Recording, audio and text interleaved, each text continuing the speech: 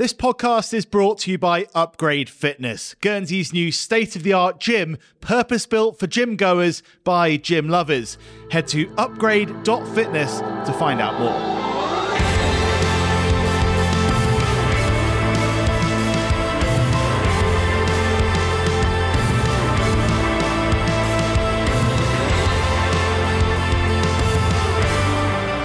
Hello and welcome to the Guernsey Press Sport Podcast, your weekly insight into island sport. Every Wednesday, brought to you in association with Upgrade Fitness. And we have got a bumper pod for you this week. We'll be talking cricket, Guernsey's men winning in dramatic style, in fantastic style against Germany over in the Netherlands. Reaction to that. Reaction to the big news of the week as far as local sport is concerned. Alex Scott's £25 million transfer to Bournemouth. It was a great weekend for his former club GFC as well. Reaction to their opening day win. And we've got a full interview with Steve Lansdown, the owner of Le Grand Mare, of course, about the golf project underway down there. Work in full swing. And we've been talking to him about just what is going to unfold there from a sporting perspective. And it was very well timed as well, because it was just the day before that Alex Scott's move to Bournemouth was confirmed. So we're able to talk to him a little bit about that as well. Really interesting interview to come. My name is Tony Kerr, and alongside me, as ever, it's Gareth Le Prevost. Hi, Tony. Gareth, lots to get into here, so I think we'll dive straight in. Let's start with the cricket, because that is, it's just happened, has it, as we record this. Guernsey 2-1 winners over Germany in the T20 International Series. Over in the Netherlands, they lost the first game pretty heavily yesterday, but bounced back to seal a final ball victory in dramatic fashion. And they got the job done today in the deciding match. Josh Buttler leading the way as opener with 87 from 67 balls to clinch a fantastic series win for the Greens, Gareth. Germany went into the three-match series ranked 9 places higher in the rankings, and Guernsey have come away with a victory. Yeah, it's a fantastic result, Tony, especially considering that heavy defeat in the first game. You know, Guernsey asked to bat in game 1 and all out for 98. I mean, that's enough to shake anyone's confidence going into a 3-match series, and Germany knocked it off without any problem. They knocked it off in 11 overs, a loss of just 1 wicket. So to come back from that heavy defeat and then beat a side ranked sort of 9 places higher than you in the ICC rankings is a fantastic effort, especially by a squad sort of missing probably half a dozen what you'd call regulars in the island side. So it's a really impressive result for Guernsey.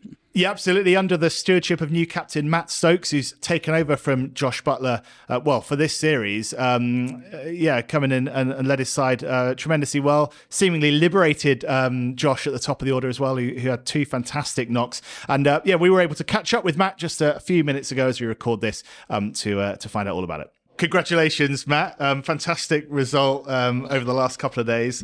Finished off this morning with that decisive game. Just sum up how you guys are feeling as a group after that achievement. I think as a group, we're all very elated. I think the last sort of 2, 3, 4 years has been quite a difficult period for us, just not being able to get over the line in games that we probably should have. And to come from a game where we've lost quite heavily, and then to come and win in 2 different ways, so to chase down a score and then to defend a score against a good German side is very, very pleasing. Like you say, Matt, we got sort of quite comprehensively beaten in that first game. I suppose it's sort of a bit the nature of T20, but what was sort of like the message going into game 2?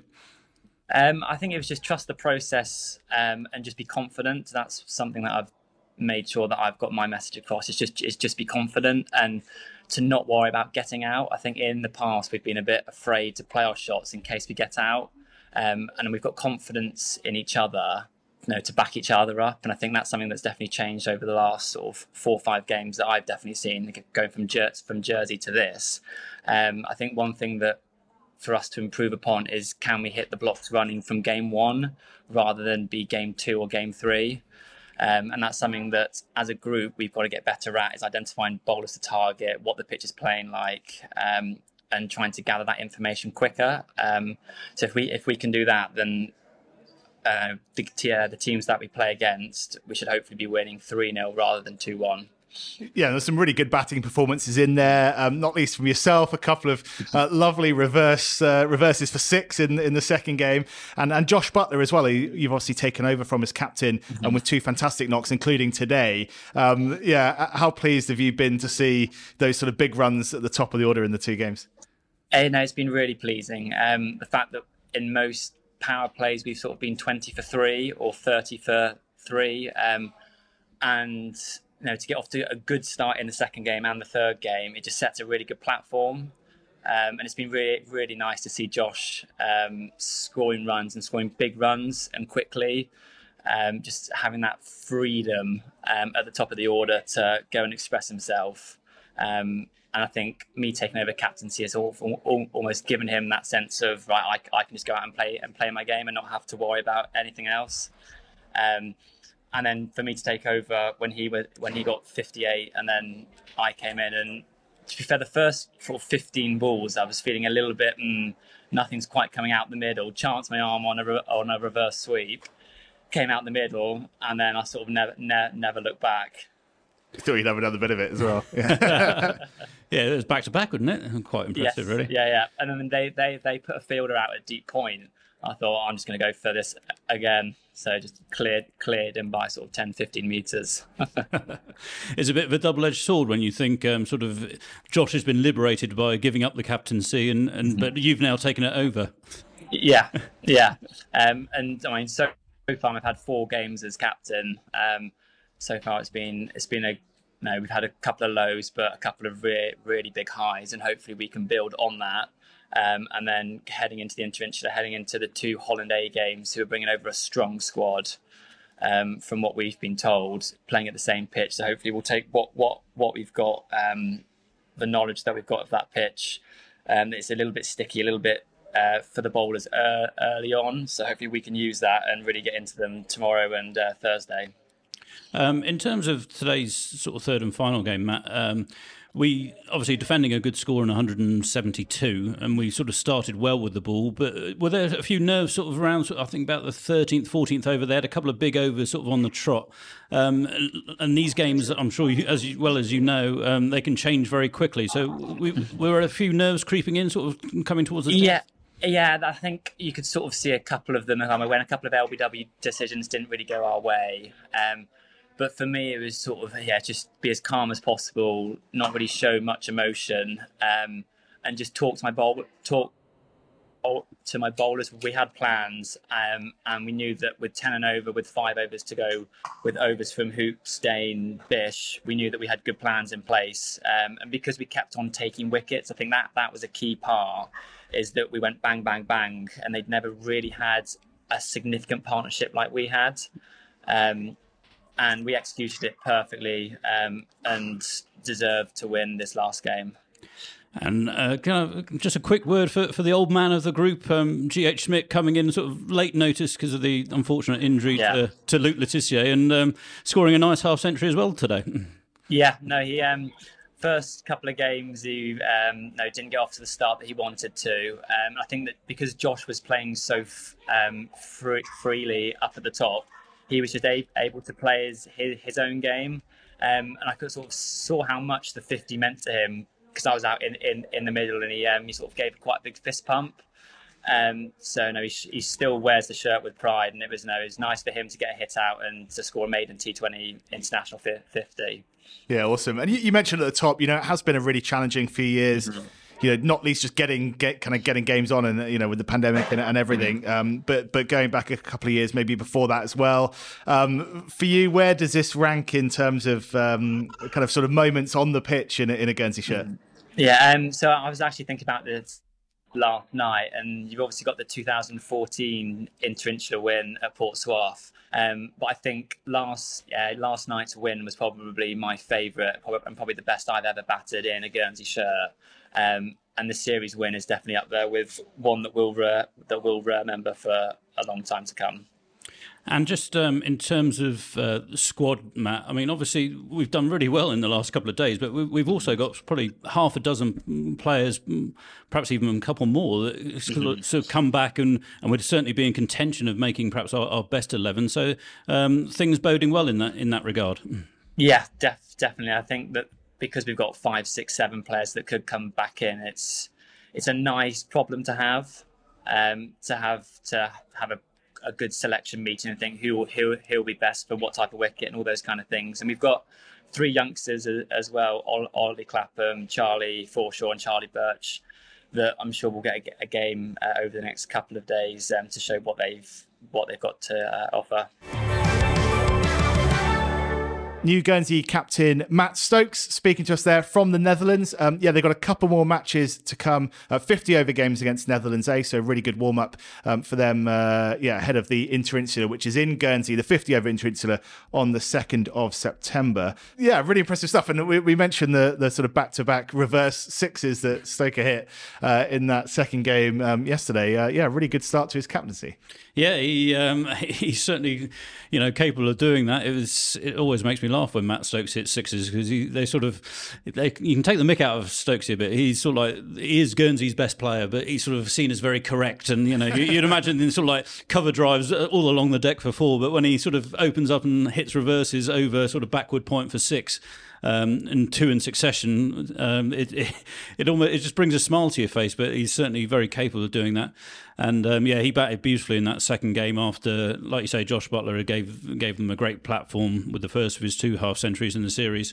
And it's just nice to see Josh back that way. I mean, it was discussing Josh with Jeremy Frith after Josh stepped down from the captaincy. I actually sort of said to him, if you take Matt Stokes out of the equation, Josh is potentially your next best player, and you just want him scoring runs, and best way for him to score runs is just go out and enjoy his cricket without having sort of too much baggage or too much weight on his shoulders, and he's shown just what he's capable of in sort of like the last, not even 24 hours, really, last almost 12 hours, and he's batted really, really well in sort of quite high pressure scenario there, after losing the first game in a 3-match series, to come back and score 2 half centuries and 2 victories is just a great achievement. Yeah, I think that's kind of almost one of the most encouraging things, isn't it? Because there have been some demoralising days for Guernsey in the last few years, some frustrating days, some sort of waiting around for the opportunities to sort of play against these kind of opposition. Too many games against Jersey, probably. Just to get through it under that pressure and get 2 good wins there, particularly last night. Was a real nail biter. But even as you said in the interview, Germany kind of fought back a bit in the third game. Put Guernsey under the pump a bit, put Guernsey's bowlers under the pump a bit. But they fought back and performed well. Well, yeah, and I mean, Matt Stokes sort of made reference to it that he wants people to go out with no fear, the batsmen not worrying about getting out and just going out and expressing themselves. And you look at the Guernsey squad on paper, and there's a lot of ability there, there's a lot of talent, and you do sort of worry that in the last couple of years, certainly sort of perhaps during the pandemic years, they haven't had that cricket, and they're now going out almost, or they had been going out perhaps a bit, nervous about what they want to achieve and how they're going to achieve it. Now, hopefully, with these wins, it's just going to breed some confidence. Go out there and play as they can do, as they want to. I think people like Josh, Matt, Tom Nightingale, Zach Damerel when he's available. He's not with them at the moment this week, but guys like that, they can score runs almost with ease. When you watch them, certainly in domestic cricket, they score a lot of runs, and you just want them to sort of translate that onto the international stage, and they are capable of doing it, as they've shown over the last couple of days. One other player who isn't with them is Luke Letitia. You mentioned him in the interview. I think suffered fairly serious knee injury recently, so we wish him all the best, and I hope to see him back playing sooner rather than later. Well, yeah, cause I spoke to Luke on the Saturday. He did his ACL playing six-side football, funnily enough, and he did tell me he was sort of like, he had never felt pain like that. But he's also now the most vocal supporter of Griffins out on the sideline. So I wish him all the best, and I'd much rather him on the pitch than having to listen to him cheering off the pitch. Yeah, all the best, Lua. Right, let's talk football, because lots to get into at the moment.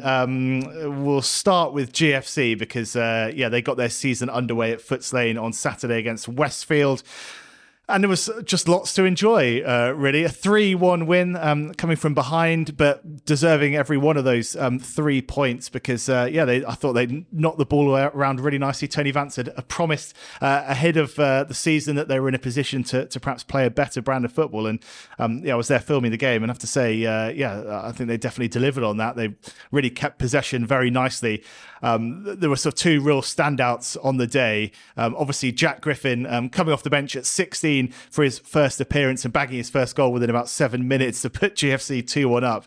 A fantastic prospect, clearly, and someone who really enjoyed that moment. And Charlton Govine as well, who obviously we missed for much of last season, came back sort of right at the end, but it was perhaps always going to be maybe a bit too much too soon to expect him to deliver big things straight away in the Moratti and then the Island Games. But maybe with a bit more time under his belt going into this one, he really delivered. And you really think if GFC can keep him fit and on the pitch for the bulk of the season, it could make a massive difference because he had sort of 2 fantastic assists, one with his head sort of climbing really high to win a header and set up Ross Allen for the equaliser. And then picking out the pass for Griffin's goal, and then making the game safe with a brilliantly acrobatic sort of overhead sort of twirling kick into the top corner. So that was a really promising performance from him. A fantastic result all round, a fantastic day all round for GFC, and our colleague Simon Deller who caught up with Tony Vance at full time. So Tony, very many congratulations, great start to the season. Talk me through the game. Yeah, I mean, I think I said it in midweek. The fitness levels and base levels of our team is significant, and that's probably one of the real positives and only possible positive of the Island Games. Obviously Fowl, he's a master at it, and he got some players to a level that they've never been at before. So we're starting on a really good standing in terms of physical and dynamic play. And what we wanted to do was utilise that and play the game that the bodies can take. And first 10-15 we couldn't really get going, a little bit too excited at times, and just started to get into the game and start controlling. And they scored that goal, and I was really pleased with the way after the goal we didn't go back to old ways and sulking and sort of feeling sorry for ourselves and doing non-brave things. So we kept being brave and kept pushing and probing. And half time the message was, look, we're fitter than this lot, we're sharper than them, we can break them down. And eventually we did. The second half obviously extremely pleasing for everyone here in the Garand stand and yourself. Firstly, an equaliser from Ross Allen. He scores when he wants. Yeah, he does what he does, doesn't he? I think, to be fair, the goal obviously will be the one that people will talk about, but what created the opportunity first and foremost was Tom Voden, who drove forward. I thought he was excellent today, really brave, and he drove through, broke lines and got us a foul, got us a free kick in an area. The ball was excellent. Charlton's header was A1, and Ross does what he does. And that's what you need. We said at half time that we could break them down. You need a little bit of fortune, or need that goal. And I thought once we got that goal, I thought we'd have them. And sure enough, obviously it did. Lots to celebrate in the second half, and nothing more so than a goal within 7 minutes of his debut from young Jack Griffin.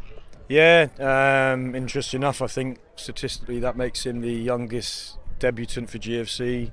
Over a certain Alex Scott, so and he's obviously been in the news. But we've got to keep calm, and I will, he will, his family will.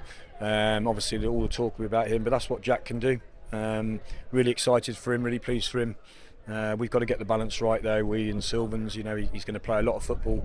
He's got to be dipped in and out at the right time, and given the challenges at the right time for him, like today is an amazing challenge for him to play at this level of football. He scored. Funny enough, I wasn't sure whether to include him today, to be honest, because I knew he played 2 games in the week. But in the end, I thought, well, okay, I just had a feeling that he might do something. Funny enough, similar feeling, that gut feeling I had about Tim Apsion, and look what happened there. So no, it's good, but we'll keep calm about it. As I said, lovely family, lovely guy, and as I say, between us and Sylvans, we'll make sure that he goes on the road to the right way. It's about Jack Griffin. It's not about anyone else. And it was a calm finish to the game in a way, because Charlton Govan had put the seal on it with that overhead kick. Were you about to take him off? Yeah, it was, yeah. Kept asking him. Charlton always says, I'm okay. Give me another 5 minutes, give me another 5.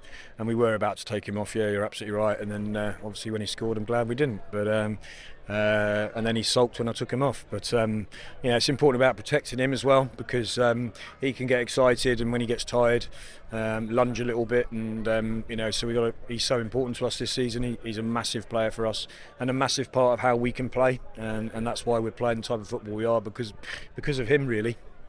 And finally, what does it mean to get 3 points on the board at the first time of asking? It's not something that Guernsey FC have done all that often, I don't think. No, I mean, I think that's probably about 27 points needed, and we've survived. So that's the way I look at it. Guernsey FC manager Tony Vance speaking to Simon Delarue after that one. Brilliant performance from the Green Lions to kick off their season. They're away next weekend and then back at Foots Lane on Bank Holiday Monday. So I'm sure supporters will be already looking forward to that one after seeing what they did on Saturday. Now we're going to talk about one of their former players who we've spoken about, of course, an awful lot on this podcast, Alex Scott, because a pretty unusual front page, I think it's fair to say, in Guernsey press history, really, for a local footballer to be adorning it, having made a £25 million move to a top flight club. Yeah, it's taken off my back page, wasn't it? Yeah. Bit frustrating when the sports editor misses out on a back page story because it's going front page. But yeah, it's certainly breaking new ground for us in terms of a Premier League footballer in that sort of bracket of £25 million. But I think it's something we knew was probably coming at some point in Alex's career, because that's just the trajectory he's been taking. But fantastic day for him, for Bournemouth, for his family, and for the Guernsey press. Yeah, exactly. We've been watching it close up. We've been following the rumours all summer. I mean, numerous clubs have been linked. In the last few weeks, it kind of seemed like Wolves had got very close at one point. Bournemouth also linked for a few weeks to the transfer, and eventually getting it done. It's really quite interesting because certainly you think going to Bournemouth, playing under their new manager Andoni Iraola, who has come to the Premier League with I think with sort of the football hipsters quite excited to see what he's going to do with Bournemouth. They've made some interesting, exciting signings, and I think there is quite a few people expecting them actually to outperform the kind of the sort of title as one of the relegation favourites, having secured safety last season. Can't wait to see how he goes. Now it is going to be a little while till we see Alex on the pitch, isn't it? Because he had missed Bristol City's first couple of games with a knee injury, and on the announcement of the transfer, Bournemouth saying that injury was worse than first thought, so it turns out that I think he's expected to miss at least the first couple of months of the season. So it'll be a little while till we get to see him make his debut. But all things considered, Gareth, does it seem like the right fit for him? I think it certainly does. He certainly looked extremely happy in his interview he did with the Bournemouth in-house TV. And, you just expect the fact they've a club like Bournemouth to have paid a fee like that for a 19-year-old sort of England under-20 international. You imagine he's going to get a good game time once he's fit and he's available again. So, he was linked with a couple of bigger clubs, but you don't want him sitting on the bench anywhere at this time in his career. He wants to be making an impact. And I think Bournemouth could be just a place for him to do that. And they seem to have a good brand of football in their opening game against West Ham at the weekend. I think once Alex is fit and firing, they'll find a slot for him in that, and I think Bournemouth, like you say, could surprise a few people this year, and hopefully he'll be a big part of that. Yeah, it won't be long, I'm sure, before we see a Bournemouth shirt on the high street. I'm sure there'll be a few around now. Just fantastic news. Now, as I mentioned at the top, we had arranged for Steve Lansdown to come in for a chat about the Grand Mar on Friday, which we were very pleased to have in our diary. Obviously, a big and exciting golf project underway down there, the renovation of the course, and certainly exciting plans for how that's going to turn out. But of course, the timing for us couldn't have been much better because Alex Scott's transfer from Bristol City to Bournemouth announced on Thursday, and Steve Lansdown, obviously the owner of Bristol City, would have had a very busy few days and few weeks, I'm sure, managing that transfer from a Robins perspective. So it was great to be able to catch up with him about what's going on down at the Grand Mar, about the plans for the future, the kind of events that he hopes to be able to hold there going forward, particularly with a view to some of the discussions and commentary around sports tourism that we've had since the Island Games. So I asked him about all of that, but of course had to start with the news about Alex Scott. Steve, welcome to the pod. Thanks for sparing some time. Good to see you. Yeah, glad to be here. We wanted to talk about the Grand Mile, and we will talk about that hopefully in a bit of depth today. But I've got to start with Alex Scott because, it's been a very eventful week for him and for your football club, Bristol City. Just gives a sense of your overriding emotions now following his transfer to Bournemouth. Well, mixed really, because very disappointed to lose him as a player and a person. But delighted with the deal. We worked very hard to get there. I'm talking from a Bristol City perspective now. And delighted for Alex, because obviously every player wants to play in the Premiership and earn as much money as they possibly can in their career. And he's moved on now to Bournemouth, become a Premiership player, and I shall watch his progress with interest. Yeah, I mean, could you have ever imagined it would come to this, when this sort of young man from Guernsey, where you obviously live, kind of made that jump, got spotted and made the jump over to Ashton Gate? Well, no, not really. I think that, as most people would have done, when Alex came to Bristol, he was very young. He had to develop, he had to make his mark, which he's done tremendously well, obviously, in a very short period of time. You just hope that he would progress and become a first-team player and do well. And he's exceeded that. Yeah, it's been incredible to see his rise. I mean, when you see the way that Bristol City's social media kind of treated his departure, there's the impact he's had at Ashton Gate. I mean, have you known a young player that the fans have attached themselves to and become so kind of almost synonymous with so soon in their career? Yeah, it's wrong to compare, Alex to other players and the reception he gets from the supporters. I mean, the supporters, as anybody at the club, has warmed to him. But I think what you have to recognise is that he's a very talented player. We don't put a £25 million tag on a player just for the sake of it. He's value for money, and he's shown that ability, that little bit extra than a lot of players have got. And I do expect him to play for England, and I expect him to do well in the Premiership. And so we were very lucky in that sense to have him as a player. It was great to develop him. We gave him the opportunity. He made his debut. He's played 91 games for us, and he's not quite. Is he 20 now? I'm not quite sure his age is. What landmarks? I think his birthday might be later this month, or he's close anyway. So a couple of years he's moved from being Tasmanian League to Premier League, and and played some very. Well, he got the accolades at the end of last season, Young Player of the Year, and in the Team of the Year for the Championship. So it says it all, really. Yeah, no, incredible. And for you as an owner of a football club, how difficult has it been to handle this situation? Because obviously it's a good problem to have in many ways. Well, it's always difficult for me being in Guernsey as well, because everybody's asking me what's going on. And of course, I'm in the middle of it all. I'm not normally, but I was more so this time because of the amounts of money involved and the hard negotiation, really. And I'm sure Alex had a few harsh words for me at times over the last few weeks, because the deal was on, it was off, and because Bournemouth wouldn't match our valuation. Eventually we came to an agreement. They matched our valuation, and we could let the deal go through. But as I said to Alex's agent, perhaps they might have sorted the deal with us out first before getting all excited about it. So anyway, it's all worked out well. Alex is, and I will say, as a young man, he's very level-headed, very polite, very absolute gentleman, really, and deserves what the progress he's made. And I just hope he makes it. I suppose, this podcast will mainly be obviously for the ears of Guernsey people, but there might be a few Bristol City supporters I'm sure they're who listen in, definitely. How will you now kind of approach reinvesting that money, or what's the sort of transfer approach? Is the season started? Yeah, well, I mean, our approach is always to look for young players that we can develop. So obviously Alex was a prime example of a great success with that. We've got a lot of other talented youngsters that have come up through our academy who are making the grade now. And our recruitment policy is to go out and find younger players that we can develop and add value to the squad going forward. We've already done that this year. We do our deals early, and that's been one of our real sort of strengths over the last few years. And we got one or two people in mind that we think now Alex is. Because don't forget, Alex was, he was blocking other people's progress, if you like, while he was still there. So now he is gone, we will find other people within and without to come in and to fill the gaps. So it's a natural progression all the time. So we're not really suddenly going to rush out and spend the money.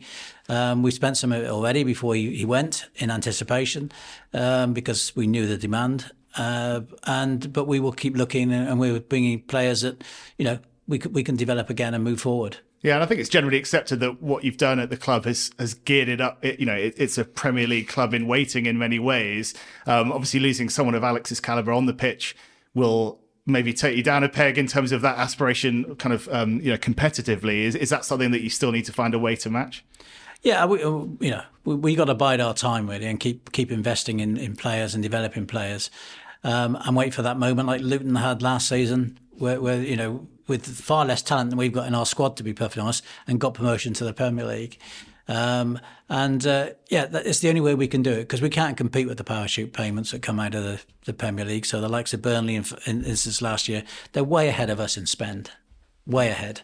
And so we just got to build that scenario. But if we can sell players for 25 million every year, we're building that nest egg up to be able to compete in the longer term. So I think this season, with the squad of players we've got a great chance of competing at the top end of the table, and maybe we're straight lucky. But that's the way we've got to look at it.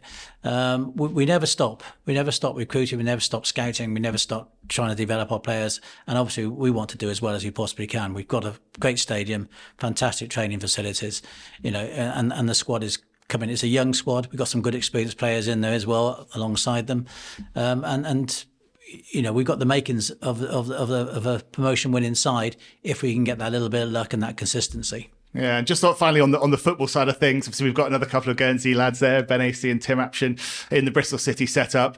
Do you hope that relationship continues with Guernsey football, and that any aspiring young player would see Bristol City potentially as their first step? Well, Guernsey, but also elsewhere, because what we've shown is that we give people the opportunity. We've developed a pathway which we are adamant we're going to stick to.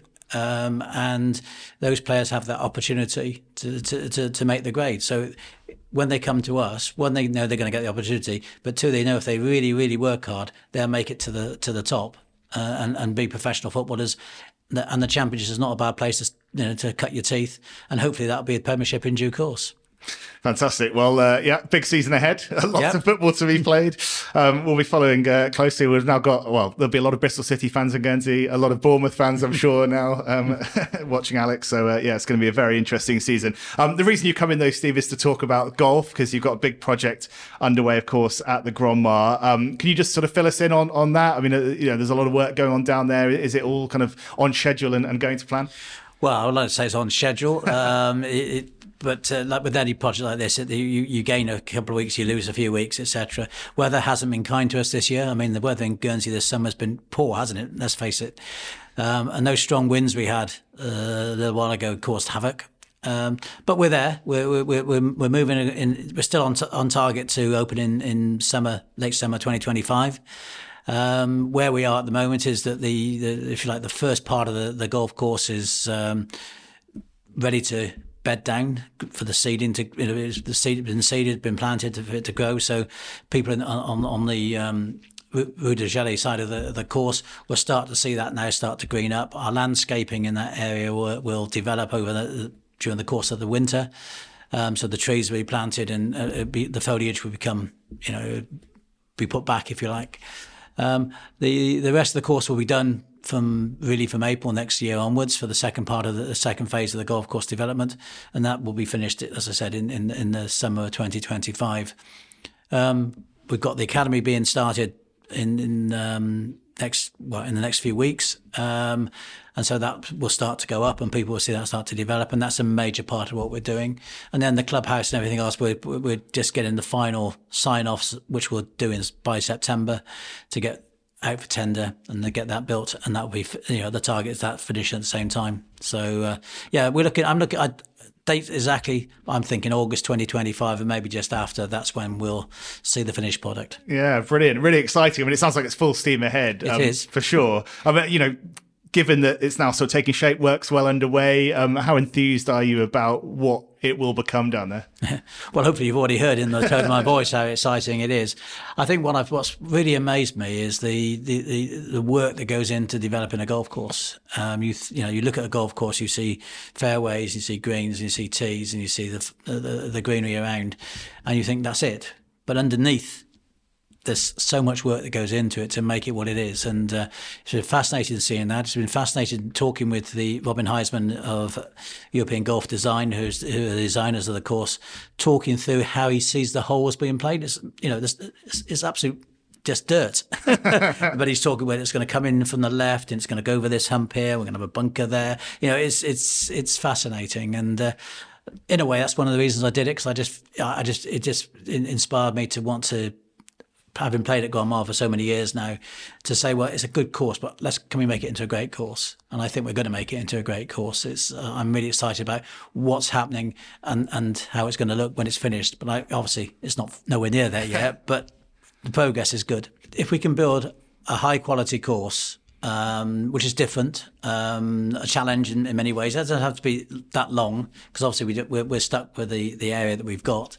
But it will be a challenging course. It'll be fantastic to play, and then the word will spread within golfing circles, and obviously we'll promote it on an international basis, and people will want to come and play. It's like bird watching, in the sense you see a bird, you want to go and see it. There's a golf course there, you want to go and play it. So that's the aim of the golf course, would be to attract people in to come and play the course, because it is so special. It's one that is a course in the world you need to go and play, because if you're a keen golfer, that's what you want to do. Yeah, it's a fantastic aspiration. Obviously, we had the Island Games this summer, and off the back of that, sports tourism kind of came to the sort of top of conversation for a lot of people, I think, who are interested in sport, interested or sort of passionate about Guernsey. It sounds like, from what you're saying, that bringing people to the island and sports tourism is a big part of what you're doing.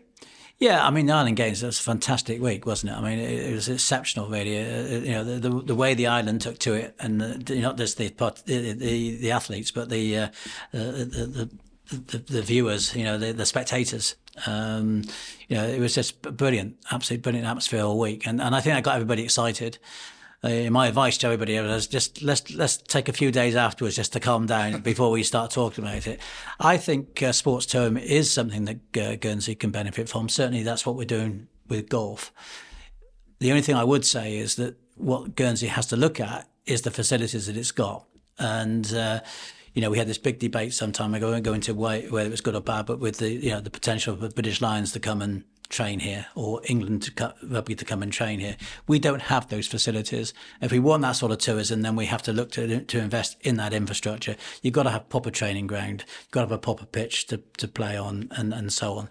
And I think that's where some of the areas we're a bit short on. But enthusiasm for sport, without a shadow of doubt, Guernsey's got it in droves, and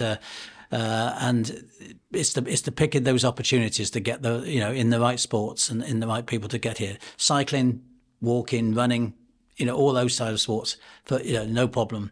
But things like football, for instance, or rugby, we're going to have to invest a bit more. Do you think there's value in investing? I mean, if we were to find a way to make that happen, would there be a return? Would it kind of wash its face locally? That's difficult to say. I think you've got to do the maths on it, and I haven't, so I'd be guessing. So I'm just talking as an enthusiast here, in a way. But yeah, the whole principle behind what we're doing with the Guamar, and I think in tourism generally, is to give people a reason to come to the island. People come to the island because it's quaint. They come because of the history of the island. They come because the cliffs and cycling through the lanes and so on is lovely to do, and everything else. But if they're going to come for sport, there's got to be a real reason, and you've got to then see how you're going to pay for that. So we're talking about hotels. You're talking about, as I said, good facilities, and things for them to do. Well, I think we can find things for them to do. It's the first two that we're probably lacking on the island at the moment. That says, if you're going to bring basically, if you bring a rugby team over, you're probably bringing 30 to 40 people plus staff. So say 50 people. So you have to have accommodation for them near the training facilities, got good facilities for them to train, good gyms, etc., etc. So those are the sort of things that we're not quite there yet. Yeah, because we've seen Jersey do that, obviously, with their Strive Academy. That's clearly very attractive. Would Guernsey, as a sort of a professional sports owner, I mean, would Guernsey be an attractive place to bring a professional team? Well, it's attractive and not more attractive than Jersey. Yeah, it would, because I think the one thing, what you've got to remember is who are you competing with? And I suppose the obvious answer is Dubai. And we haven't got that sunshine, which is definitely nice. Yeah, I'll take a bit of it now. Yeah. But that's the thing. So you're competing with those sort of people and the facilities that they can build. So, but no, I think if you get it right here, then people will want to come here. It's because it's close. The language there's not a problem. Food and everything else is not an issue. So I think all those sort of things stack up. But you've got to have that facility in the first place. Is it worth investing into? Is it worth focusing attention on that?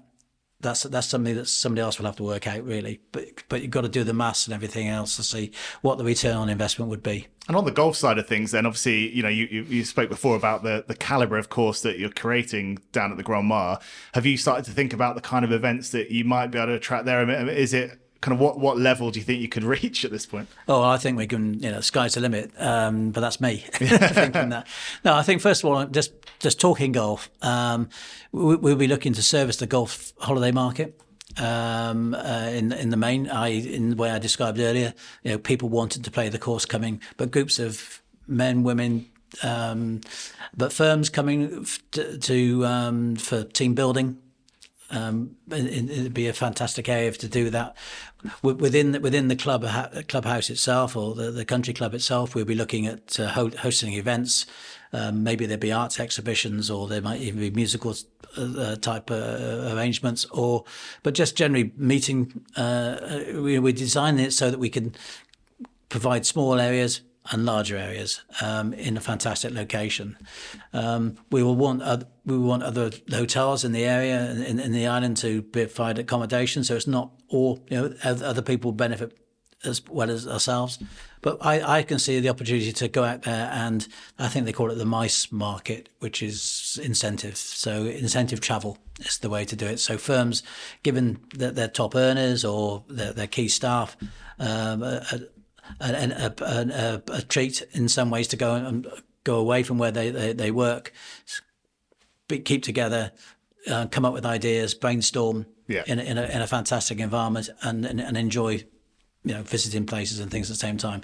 The Grand Mare will be perfect for that. So all those sort of things. On the sports side, I mean, do you see the Grand Mare hosting big professional tournaments? Is that a possibility? I think where we go, I mean, the course won't be big enough to hold PGA tours, I don't think, but certainly maybe the ladies.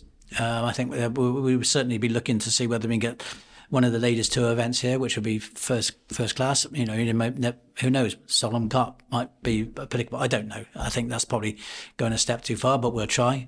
I've participated in Jersey the last couple of years in the Legends Tour, which has got senior pros, ex major winners playing in it, together with amateurs like myself and everything else. But it's a great competition over 3 to 4 days. And we'll be looking to host things like that as well. So I think we can have some high quality events there, besides the inter-insulars that always attract attention. But I think in reality, we're looking to have the best course available to host events, whether they are international events, or whether they're corporate events, or whether it's just for Guernsey community and Guernsey members. That's an exciting prospect for sure. I've got to ask you about some of the reaction. There has been a bit of negativity about some aspects of the project. Have you been surprised by that? Look, whenever you do a project like this, there's always going to be people that like it and some people that don't like it. And so I'm not surprised. I'm disappointed in some ways with the vitriol that comes out. But I've been in football for so long, and I've got used to the social media, and I've been called all sorts of names by various people over the 20 odd years I've been involved in football. So I'm used to all that aspect of it. I think what I would say to people is, look, the reality of it is that for us to create what we want to create, we have to create a mess first. But give it time to develop, look at the finished product and then comment on it, because I think they'll be very, very pleased with what they see at the end of the day. They'll be very pleased with what we're doing with the area, and they'll be very, very pleased at the benefit it brings to Guernsey.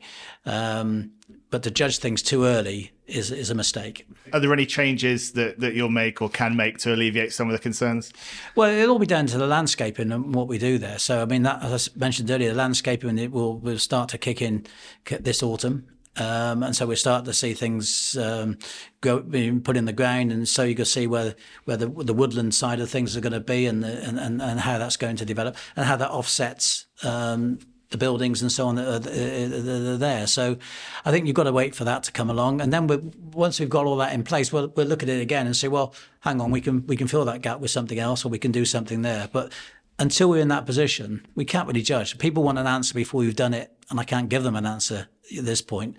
I could give them an answer in maybe 6 months, 12 months, 18 months' time. But at this point in time, it's very difficult to say, I can do this to mitigate something, because until we've got plans of what we're doing, until they're in place, we can't see whether they're working or not, or we can improve them. So that's what will happen. It's an evolving process. Yeah, and back to what you're going to create down there. You mentioned the academy, which is a core part of it. We've seen some fantastic stuff going on, some fantastic work going on in local golf with youth development. Is it something that you think Grandma can really kind of build upon and help to just to foster even further? Yeah, we're not looking to replace; we're looking to add to, and what we're going to have is, first of all and foremost, it will be a PGA accredited academy there. It will have a superb bays and all the equipment to track where your ball should go and shouldn't go. We'll have a fabulous driving range there that gives a forward driving golfing experience to practice with and so on. And we'll be looking to encourage young players to come. Well, we want them to join the Grand Mar, but come into the Grand Mar and benefit from that and develop as golfers and get more people playing golf. I mean, the one thing that COVID showed to us all was that golf is a sport you can play even in a pandemic. So again, it's got that benefit of saying, well, let's make sure we give people every opportunity to be as good as they can and enjoy the game of golf. Yeah, and how are you keeping your own game in check? Are you going to be in top form by the time it opens? Well, I hope so, because it's awful at the moment. I always remember when I first bought the Grand Mar, and I was up in Newcastle at rugby, and talking to somebody else and I made the comment. I said, ever since I bought the course, my game has been awful. And he said, well, that's natural. Every time you buy a golf course, because you tend to go around looking at what you can do here, what you can do there, and you forget about concentrating on your game. So, yeah, I enjoy playing. I don't take it that seriously. I can't. I'm enjoying it, but yeah, I'd like to think my handicap would come down a bit more, I suppose. Yeah. I think I'm working on the basis at the moment, I think, of being the highest handicapper in the club by the time it opens. Great event. And how did you get on to that Legends Tour event? Oh, that was a bit of an embarrassment, if I'm honest. Okay, well, we'll move on. Yeah. Less said the better. You mentioned the Island Games just before. I mean, and kind of Guernsey's love for sport. For someone who's obviously so heavily involved, has been so heavily involved in professional sport, when you saw the Island Games and the kind of the love of competing for small islands for the just for the sport itself, was that a real kind of tonic?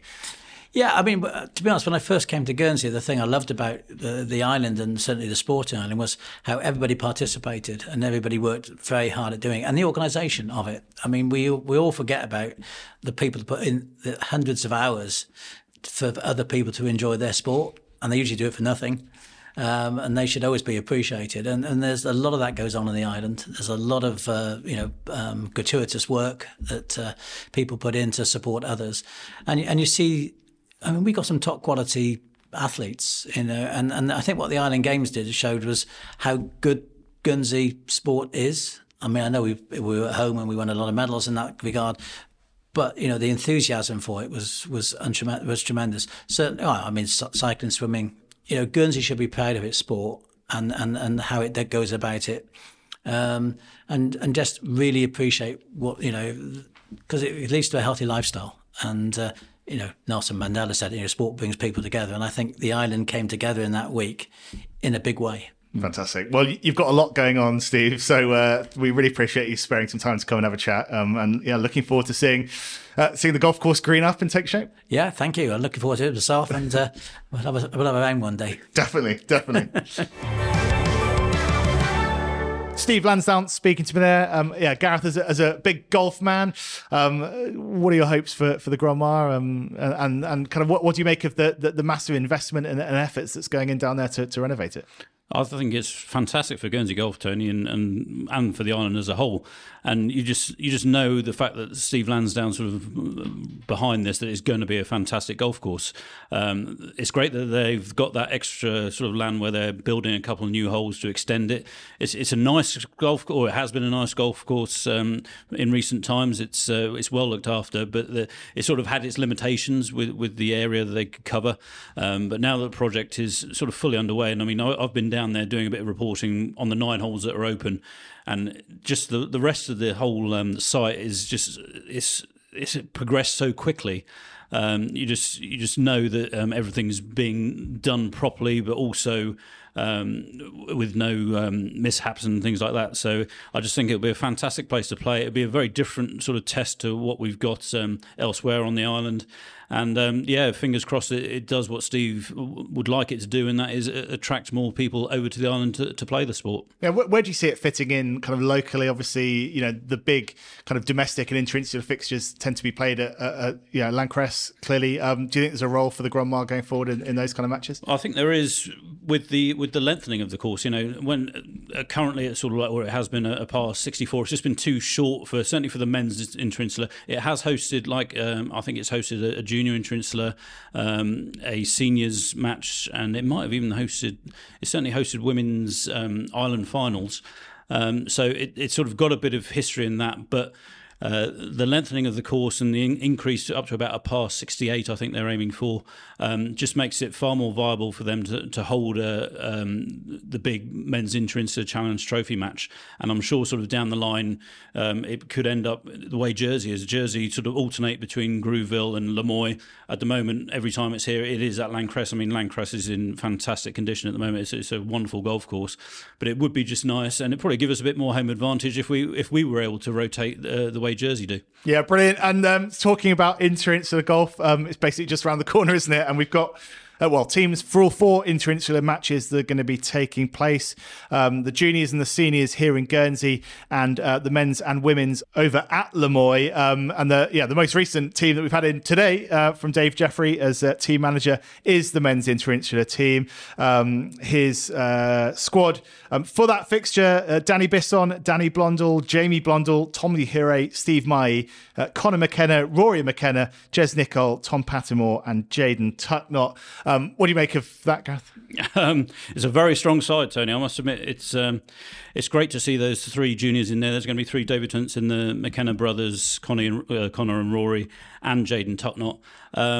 Perhaps in the past, if a junior had been selected for the Ireland side, perhaps with the possible exception of Ollie Chedome recently, obviously, you might have had a question mark over whether they've done enough or what have you.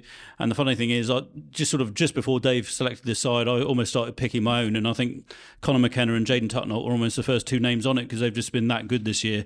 Conor's currently the lowest handicap player on the island, not just junior, that's everyone in the island.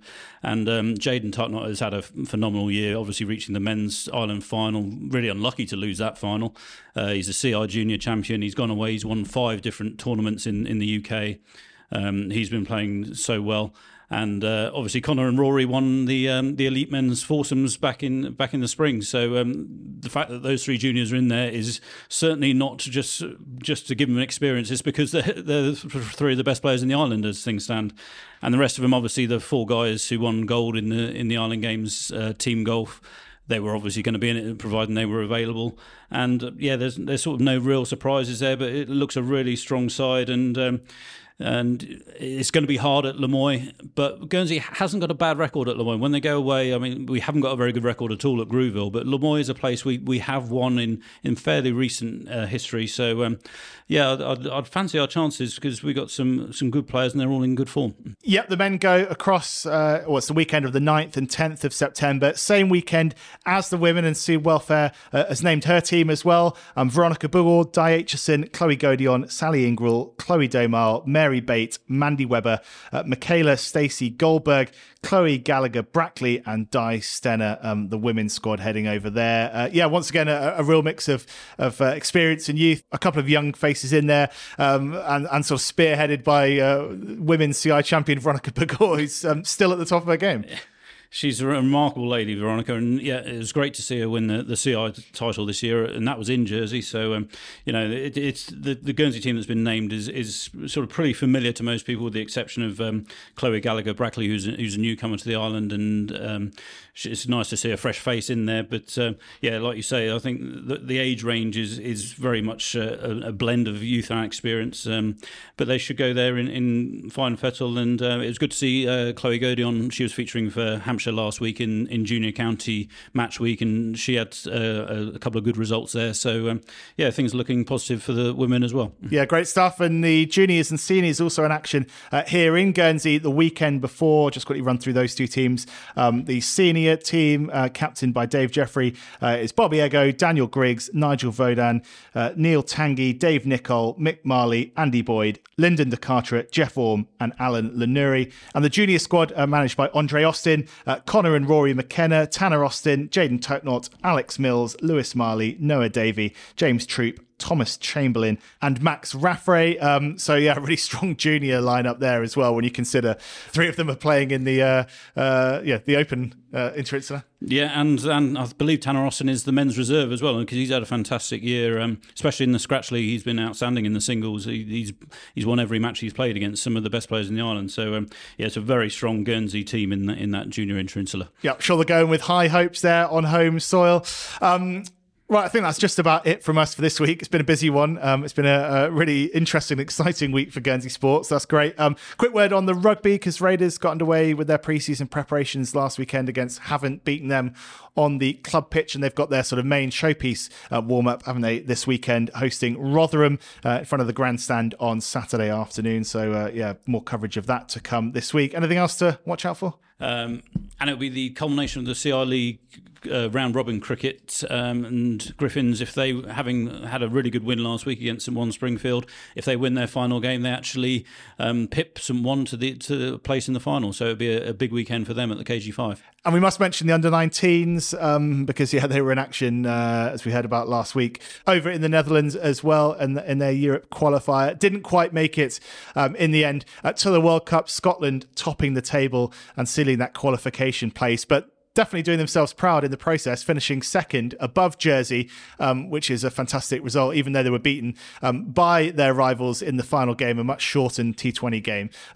Two really good wins for them, and I'm sure a week they'll be proud of. Yeah, it's great that they managed to sort of secure a top three place, which means they shouldn't have to drop back down into Division 2, which is the tournament we hosted last year and got promoted from. And as far as I understand it, having spoken to our coach Ben Furbrush, Scotland were sort of a class apart. They were almost very professional in the way they went about it. But for Guernsey to sort of like compete and finish basically best of the rest is just a great achievement for that young group. And certainly sort of 3 or 4 of them will be pushing for senior honours in the near future, I'd have thought. Yeah, great stuff. Right, I think that's it from us. Make sure you pick up a copy of the paper Monday to Saturday for the very best local sports coverage and more on all of the stories we've spoken about today. We're also on Facebook, Twitter, Instagram and Threads at GSY Press Sport, the place to find us there. And if you're not already, do hit follow or subscribe on whichever podcast platform you're using to get every episode delivered straight into your feed. Our thanks once again to Upgrade Fitness for their support, and we'll see you next time. Cheers, Tony.